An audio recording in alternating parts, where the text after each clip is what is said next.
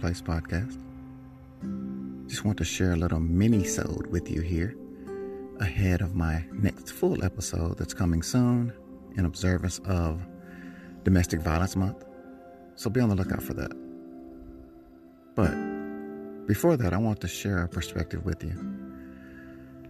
If you knew you only had 24 hours to live, is there business you'd be tending to? Are there fences you'd be mending? Are there friends or family who you know you need to reach out to just to make peace? If this is the case, my question tonight is, why aren't you doing those things? Because the fact of the matter is, this could be our last 24. Or maybe it'll be next year. Or 30 years from now.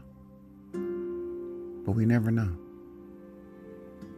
So let's get busy doing the things that we would be doing if we knew this was our last 24 hours. Loving each other, caring for each other, fixing broken places. Just doing things that are necessary to help promote peace and love. So think about this and get busy taking care of each other. We're all in this together. One family. Until next time, be safe.